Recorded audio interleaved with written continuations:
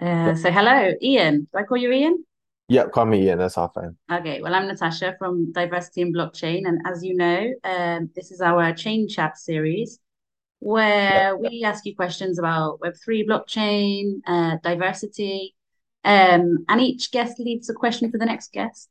And the question that the last guest left for you is, if you could focus on one problem, knowing you'd succeed, what would it be?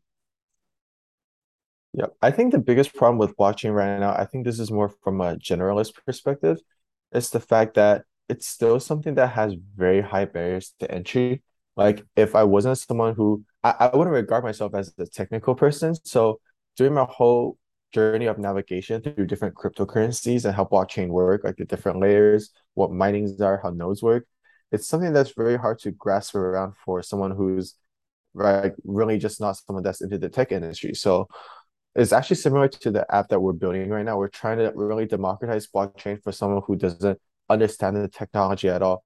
Because right now, I feel like it's really hard to have a grasp of how blockchain works unless you're deeply involved, right?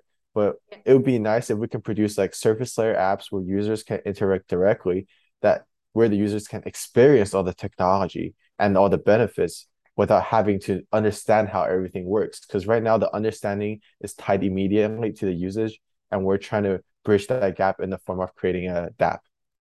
It's funny actually because the more I've been looking into it and learning as well, again, I'm not a tech mind, but I'm kind of coming to the same conclusion that what you need now is some kind of just some like sample apps or things that people can get involved in where they can see the end use, right? So Yep. yeah, I'm completely on board with what you're saying. All right, so Ian, tell me about what is your interest in Web3 and when did you get into it? I've actually heard about Bitcoin. I would say I think that's probably the firstest encounter. It was probably back 6, 7 years ago. But that time I think the barriers to entry were even higher. So although I heard about like blockchain crypto, I didn't really have a chance to get into it. I think it was really till I'd say like 1 or 2 years ago, so like especially during COVID, where we I just saw this like sudden burst of like NFTs. I think that's when things really started. Like people were started to buying Bored Apes for a crazy price. I'd say it was around like 10K, 20K back then. But comparing to the price right now, it's relatively cheap, I would say. And it's just I think that's really the entry point where it got me into the whole blockchain scene. But for myself, it's personally because I'm someone, especially during the COVID time as well, I've been really focused on personal health because I was in Australia back then and I was like locked inside my own house with like my home gym. I really didn't have much to do. So I've just been practicing living a healthy life. And I feel like that really benefited me. And at the same time, I was doing blockchain, right? So I was thinking about the two. How can we put the two things together to use? And that's when I really started being like, oh, I really want to learn blockchain because I think blockchain is the medium, it's not means to an end. So I've just been using like tokenomics and digital assets as a gamification and incentive system where people can live a healthy life. Yeah, Okay, cool. I might ask you a bit more about the mechanics of that in a little while because I have a personal interest in gamification as well as part of my for master's. sure. Okay, so what are you trying to achieve? What's your project? Yeah. So my project is very, very simple. It's turning healthy living into like a fun multiplayer social game. You could think of it in that like respect. And what I'm trying to achieve is I've seen so many people, whether it's around me or like just like in general, people say they want to set out to live a healthy life, just like people in general, right? They always set goals. And I say most of them are ambitious, some of them are more easy and realistic to achieve.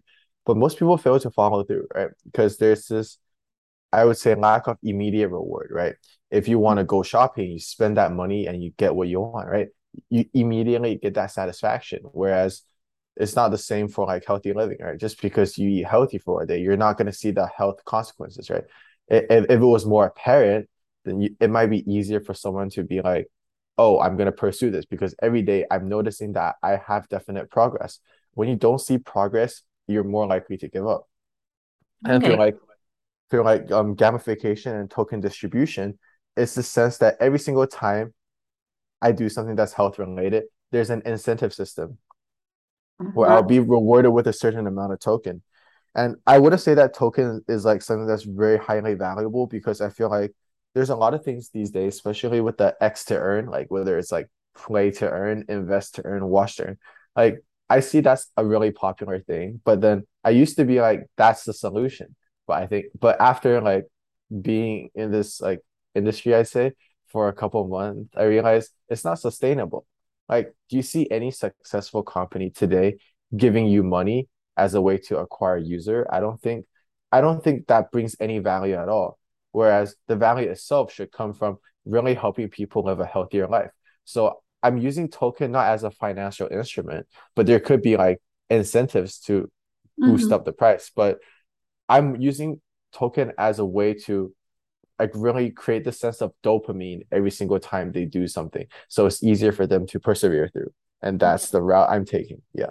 Yeah, cool. I again, just like as I go through this journey myself of learning, I'm kind of likening the tokenomics, if you like, to insignias that you would get. Like I would learn a language on an app like Duolingo, Yeah. and you would get an insignia for achieving certain levels. And I think often that Yeah. is that's enough incentive for people to want Yeah. to continue and kind of compete with their friends that are in the Yeah. same realm. So where does I guess the Web3 blockchain part comes in with the tokenomics, right? Yeah. What's what's different about what you can do with this PowerVerse in Yeah. Web3 um, as opposed to Web2? Yeah. I think to be honest with this app, I feel like it could be done either way, but there's just a lot of benefits with the whole Web3, especially with digital assets, Mm-hmm. because like how how our like token ecosystem work is that you earn token from playing I'm not playing, sorry, doing all sorts of health related activities, right? Such as like sleeping more than 6 hours, going to like healthy restaurants like Sweet Green, like all these like incentives, right? Then you earn the coin and the token, the coin. Yeah. And then after with the coin and token, I talked about the whole gamification element, right? So you're going to be using these coins to open mystery boxes. And Mm-hmm. then these mystery boxes will lead to all sorts of digital assets that you can imagine. But it's not it's kind of different for NFTs because the unit is a lot smaller, whereas the unit of NFT is like an avatar, it was a series of like decorations, right? Like let's say they have a hat, they have sunglasses, they have like a cape, right? Whereas Mm-hmm. our digital asset takes form of like a single accessory, like whether it's a t-shirt or it's a hoodie, like, and there's all sorts of different rarities and stuff. So Yeah. the whole gamification element works that is that we create essentially a marketplace and an ecosystem where people can track their digital provenance. They really have full ownership of everything they have. They can use it for their own intellectual property rights. And I just think that the whole Web3 thing is really giving people the power. I Uh-huh. wouldn't say I wouldn't say there would be a drastic difference if everything was done in Web2. It just doesn't harm to do it in Web3 and give people the full autonomy that they deserve, right?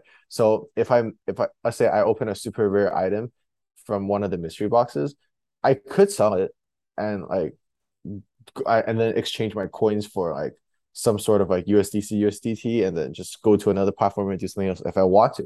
Right? Mm-hmm. I think it's like about giving people more choices and whether they choose to leverage it or not is different. And how we're starting is we're going to start it partially from a Web2 for testing purposes, like with our whole tokenomics, and then we're going to transition to a Web3 with an airdrop. So in that sense, that I wouldn't say Web3 really makes a big difference, but it's really giving people an experience of, oh, these are how tokens work. I can actually send them around to my friends as a gift and just giving people this power, I would say. But Yeah. whether they choose to really leverage or not, I wouldn't say it makes a big difference on the user experience because as I mentioned earlier, your selling point is never blockchain. Your selling point is the value you're trying to deliver, and that's healthy living.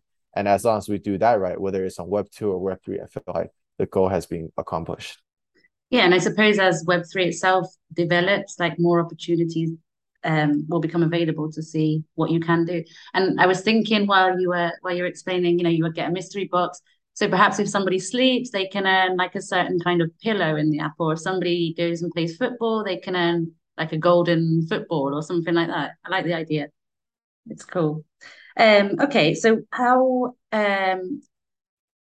is Powerverse tackling the issue of diversity.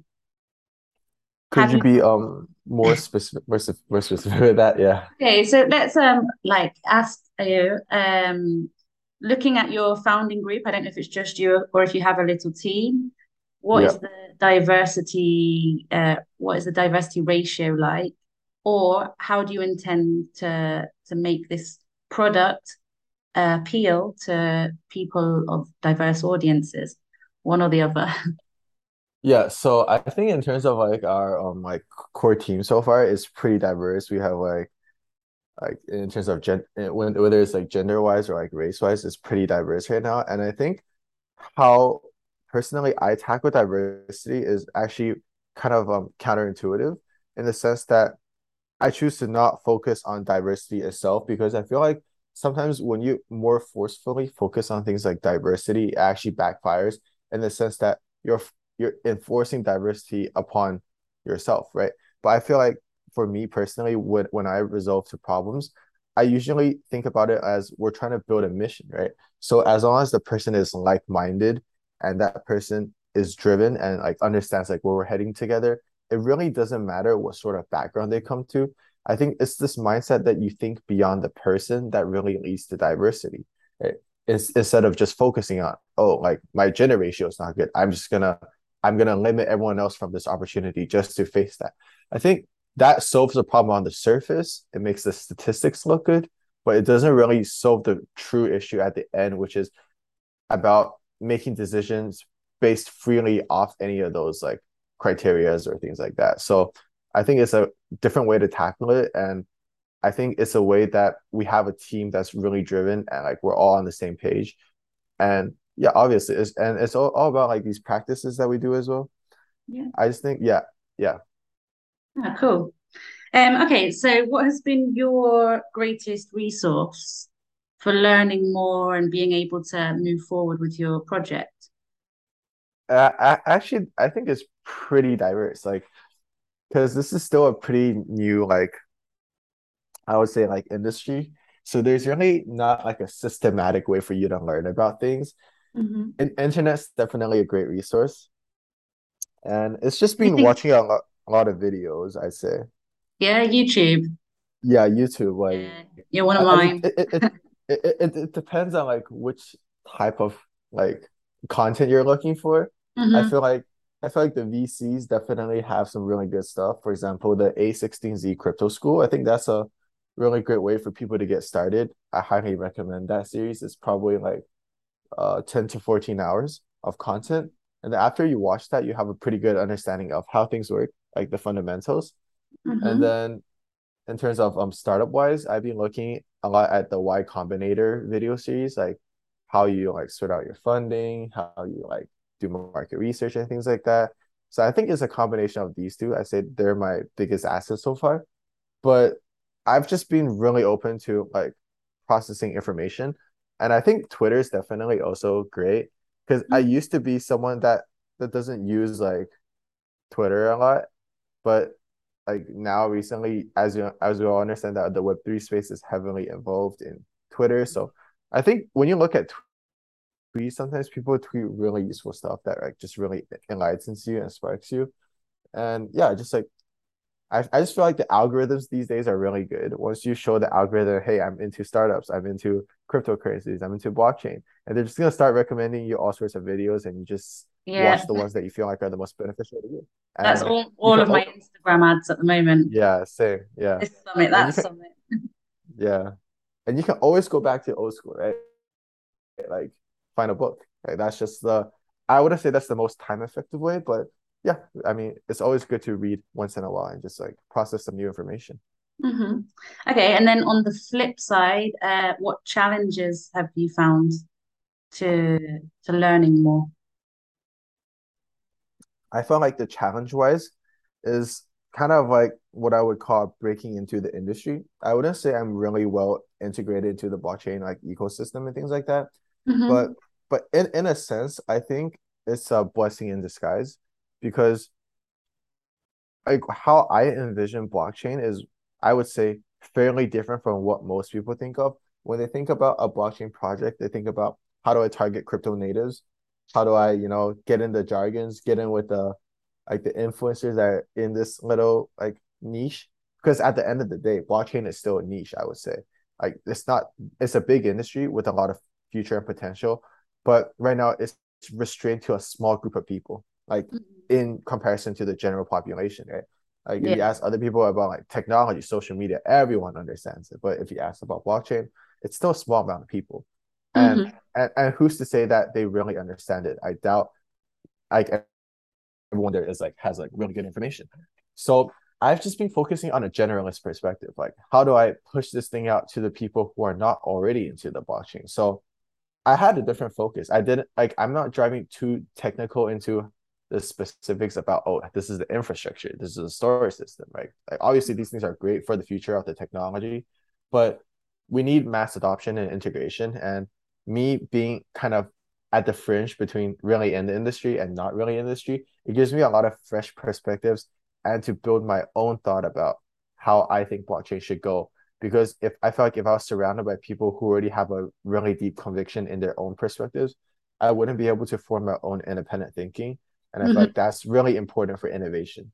So And diversity, I think, like you say, like if we wait until the experts have it exactly how they want, then it's going to be shaped only in that way. yeah, Whereas yeah. if we say, okay, can you imagine this? And then the building comes from the innovation and the diversity of ideas, then we're going to see a much more, I don't know, I think we'll see different results that way, maybe. How do you explain Web3 to your friends and family that aren't in the circle then, that have no idea? How I would explain Web3. I think if I was to ever explain Web3, I'd say the first keyword is open source. It's like everything is visible and transparent. So Hmm. you know what's going on. Like so you see all the codes, you see the white paper, you understand like I think to its very, very core what it's about. So I think that's great. And then that's the number one. I say open source. And number two, I would say it's a lot about tokens. It's about creating an economy within an economy. And you can call that economy a metaverse or whatever you want to call it. It's about forming this closed loop where there's people that create a token and people who like burn or like use the token. So it's kind of like a loop and it's like a mini economy. So I think you can't talk about the whole Web3 without talking about a token or some sort of currency. So yeah. And Okay. and number three, I'd say is democratization or like giving user power. Like if we talk about traditional companies, users really don't have much of a say, right? Like if Facebook suddenly tells me they're changing their privacy settings agreement, I can't really object and I don't really benefit from I think the one really good thing I like about Web3 is it rewards people for being early believers. Like like if I witness the growth of a product and I join in like I'm the first 100 customers, I should like get some sort of recognition at least. And I feel like Web3 does that in the Mhm. sense that like earlier people benefit more. So I think Web3 is like giving power back to the people and just building a system that's sustainable where merchants can profit, but users can also have more of a say in what they want and what they don't want. Mhm. Oh, that's a good answer. Okay, so what predictions do you have for the way everything is? I mean, you kind of answered that really. Let me give you a different one. What do you wish you'd known sooner? What I wish I known sooner. Oh yeah. Oh, this is one thing for sure, especially for anyone who thinks about, I would say, making money or anything like on that end, that blockchain is not like like we see so much potential. Like every single day, you'll wake up and then you'll see, oh, Series A, some company raised a couple hundred million, and then you'll see all these crazy mergers and acquisitions. Oh, they're a company that like Yuga Labs, they're valued at like billions, millions. Like you see all these like financial figures, and you think, oh, Web3 is easy. There's so many opportunities, and like it's the future, right? If you want to be financially independent, you should do Web3. But I think that's really like a bias in the sense that if you look at these companies, I would call them like the market leaders of like crypto. And like honestly, most of the successes you see, there's so many companies that are behind them that are unable to get funding, and it's just not as optimistic as people would think. And especially with like Web3, that it's kind of like an insider circle thing where you really have to kind of get in if you want to like, because they kind of bounce off each other and like grow together. So it's like the top few companies might work together and they all like grow together. And it's kind of like an I would say it's like an exclusive access. So Hmm. it's not as easy for someone that like who was traditionally in Web 2 or just someone that's not really into like just get in and get like crazy funding, right? Unless the only opportunity I would say an exception is infrastructure, right? If you have really good coding skills, you can build a great infrastructure protocol, you can definitely get funding. But other than that, especially like in terms of like what I'm working at, Web3 applications, Hmm. they're not like a super hot thing where money is just flowing in, right? So it's just Yeah. people have to realize that it seems really nice. It seems like there's a lot of opportunities, but these are just things that you see because they're one in a million. But Hmm. it's just like any other industry. It takes a lot of work.